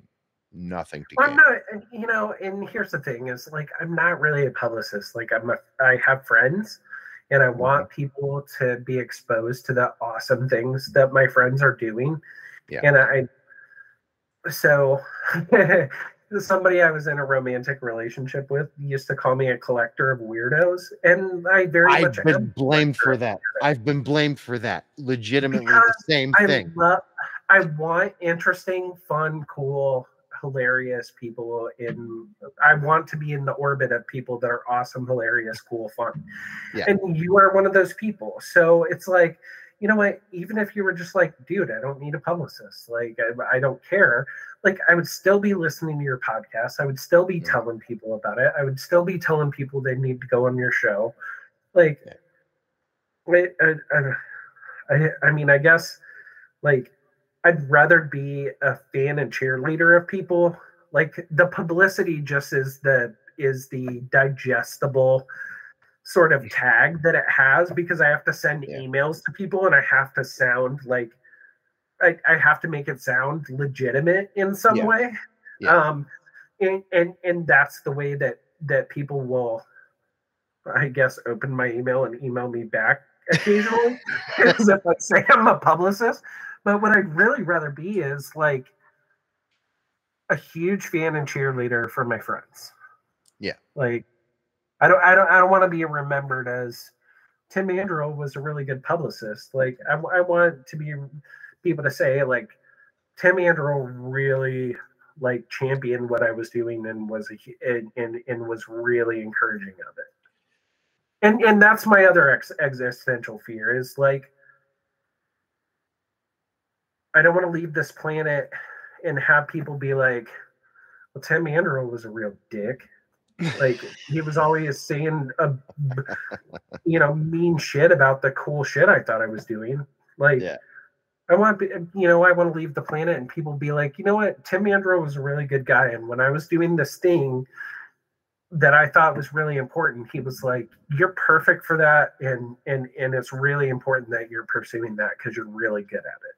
Yeah. Like that's the guy I want to be, I think to that end, you are incredibly successful because there was a point, certainly, where I wasn't getting that kind of feedback, and that's for certain. Uh, there were a few people who were like, "Hey, it's really cool that you're mining this era of music," or yeah, that was pretty much it, really. Um, Having people from Lycia to Softkill on, and I legitimately had 3 episodes when uh, I guess Nicole had suggested you get in touch with me or what have you. And that is when it had become serious. Health was the third uh, artist that Yeah, was on. great man. Yeah, amazing group. But these are people who are obviously not discerning about who they will be interviewed by, I guess. But thereafter, I have to say, I owe you a great debt of gratitude because I I really doubt that I would be where I'm at right now No, had it not no been way, for you. man. Because I know the truth about this, which is like getting an email from friends that I have suggested go on your show and be like, that was really, really awesome and really fun. Mm-hmm. You know what I mean? And I mean, when Jay Robbins is like, that was really fun. Thank you so much for telling me I should do that. Or when like this week, and the show hasn't come out, so I won't say who it was, but Mm-hmm. somebody from a band that I have followed for like decades, I suggested that he go on the show, and he was like, "That was really great. Thanks for suggesting that." Like, Yeah. no, that's you, man. that has nothing to do with you know with me. I'm just a connector of people. But understand this: these connections would never have taken place had you not been the intermediary between these luminary people that I really wouldn't have access to otherwise. Michael Malarkey and I wouldn't talk to each other on a daily basis had it not been for you. Jay Robbins would not have been on my show. That like these things, these connections, these tactile experiences via voice would not occur had it not been for your involvement. Oh, So, you know what? Can I tell you something? So mhm, it's really selfish of me because I want to ask all these people stuff mhm. or whatever, but I'm like, what if I say something goofy as hell? And then they're gonna be like, Tim just asked me the goofiest shit. So I'm like, I will just send them to Peter and he will ask them all the goofy shit. but so to that end, okay, so here's my last story of the night. Okay. So do you remember that picture of Glenn Danzig carrying kitty litter out of a grocery store? Yeah. Yeah, I do. Yeah, I So do. there there was a a journalist that I was friends with some years ago, who were not really connected anymore, and for good reason, because I created quite a problematic situation for him. So he's on his social media and he's like, I'm interviewing Glenn Danzig in a half an hour. So if you have anything I should ask him about, let me know what it is. So I was like, dude, you got to ask him about what brand of kitty litter he prefers. Like what brand is he gonna make sure that his cats have, so that they and he are well served. He's making. So he worked into his interview questions and he asked Glenn Danzig about that photo, and Glenn Danzig lost his shit. Really? It lost his shit. I'll have to send you. So it actually went kind of viral, this interview did, because Glenn Danzig was so pissed about it. I mean, it was on Rolling Stone Online that lost his shit over this question. Like, that's how monumentally bad it went. So the interviewer's name is Sean. I can't remember his last name right now, but I'll send you the link later. But sorry, Sean. Sorry for doing that to you, buddy.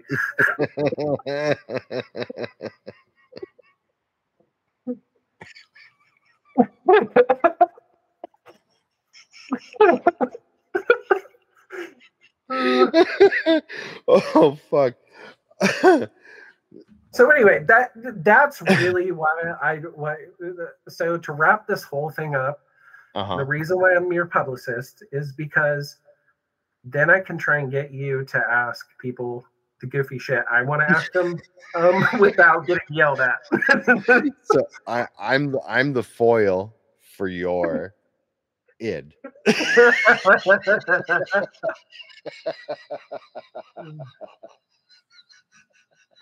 That's beautiful. Oh my god. All right. So anybody that's listening to this that knows me knows how absolutely full of shit I am. So just caveat, like, I'm not being serious about this. Like, I'm not sending Peter out in the world to ask people goofy shit. Like, he's a legitimate journalist. If I'm a legitimate journalist, I have to tell you, there are problems within, you know. Well, if I'm a legitimate publicist, they're a big problem. My brother and I were having a conversation online earlier this week, and he was like, I said something, and he said, "It's because you're the best publicist ever," and I was like, "Dude, I'm not the best publicist ever. I'm not the best publicist in Dayton, Ohio." I'm glad that you love me, and I appreciate that. But let's keep it real. I think it stands to be spoken of, though, that your brother and yourself are really just some of the, like, it warms my heart because I have a similar relationship with my baby brothers. They're vastly younger than me, 6 and 7 years younger. I'm the oldest of 6, and everything I do, short of, you know, criminal, they think is wonderful, with varying degrees of joy. But you two are so much closer in age and closer period. And well, we have a sister too. So my sister is 14 years younger than I am. Mm-hmm. She is not punk at all. Right. But so not to interrupt what you were saying, but she's been very so she's a doctor. Mm-hmm.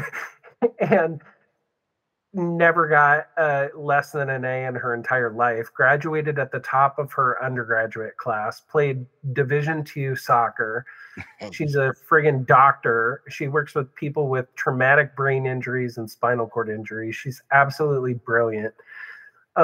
She's also super hilarious. And I want to add that she and my brother were also both named by Beaver Creek High School as Beaver Achievers. Beaver Achievers. Yes. So there was an award that the Beaver Creek High School gave out. I don't know if it was a teacher nominated award or if it was a student nominated award, but my sister is a one-time Beaver Achiever. My brother is a two-time Beaver Achiever. I am a 0-time Beaver Achiever. And I asked my brother and sister what they did to achieve Beaver, and neither of them can remember. And then my second question for them was, is it on your LinkedIn profile? And I don't think either of them have it on their LinkedIn profile. And I have absolutely no reason. And there's no reason why, if you are a two-time Beaver Achiever, it shouldn't be on your LinkedIn profile.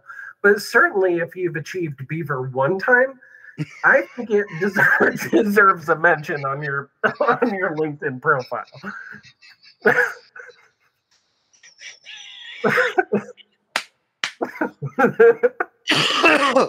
Oh my God.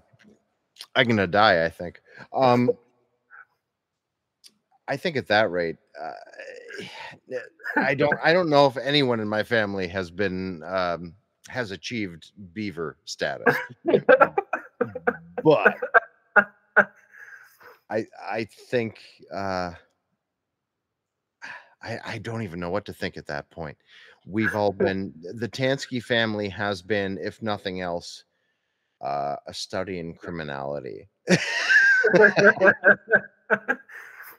You know what of the so my mom's thing was always, we don't measure ourselves from the bottom. Because Joe and I would often be like, dude, we've never been in the police blotter. and my mom would be like, but we don't measure ourselves from the bottom.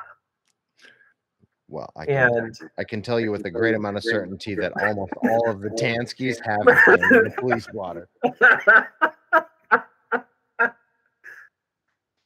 We've all been.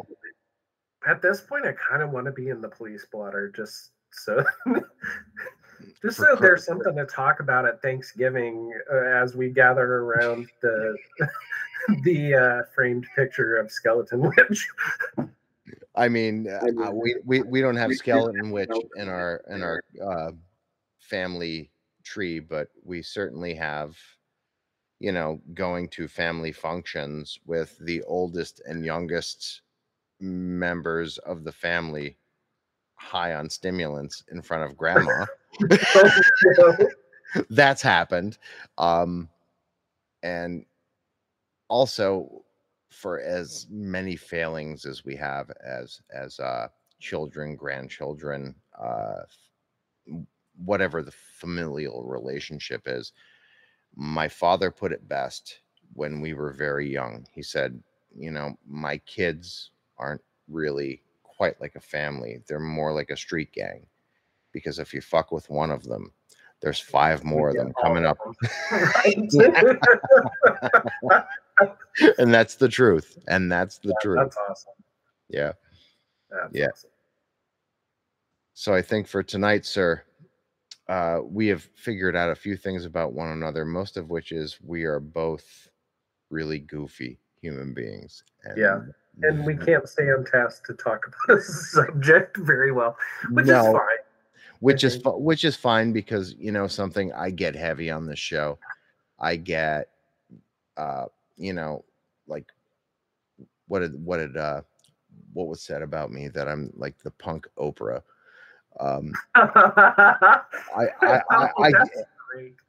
I can toe that line, but in the same token, I can just as easily,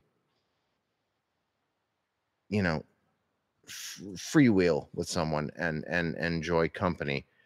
And I think that is the true strength of what I'm doing here. And I'm really glad you were here with me tonight, because I think people need to know what the backbone of this really is. And the backbone of this really is you and I being two goofy bastards.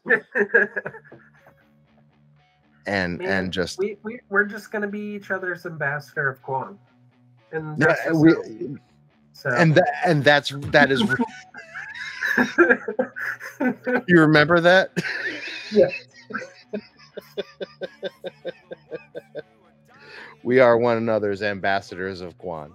Yeah. That is the truth.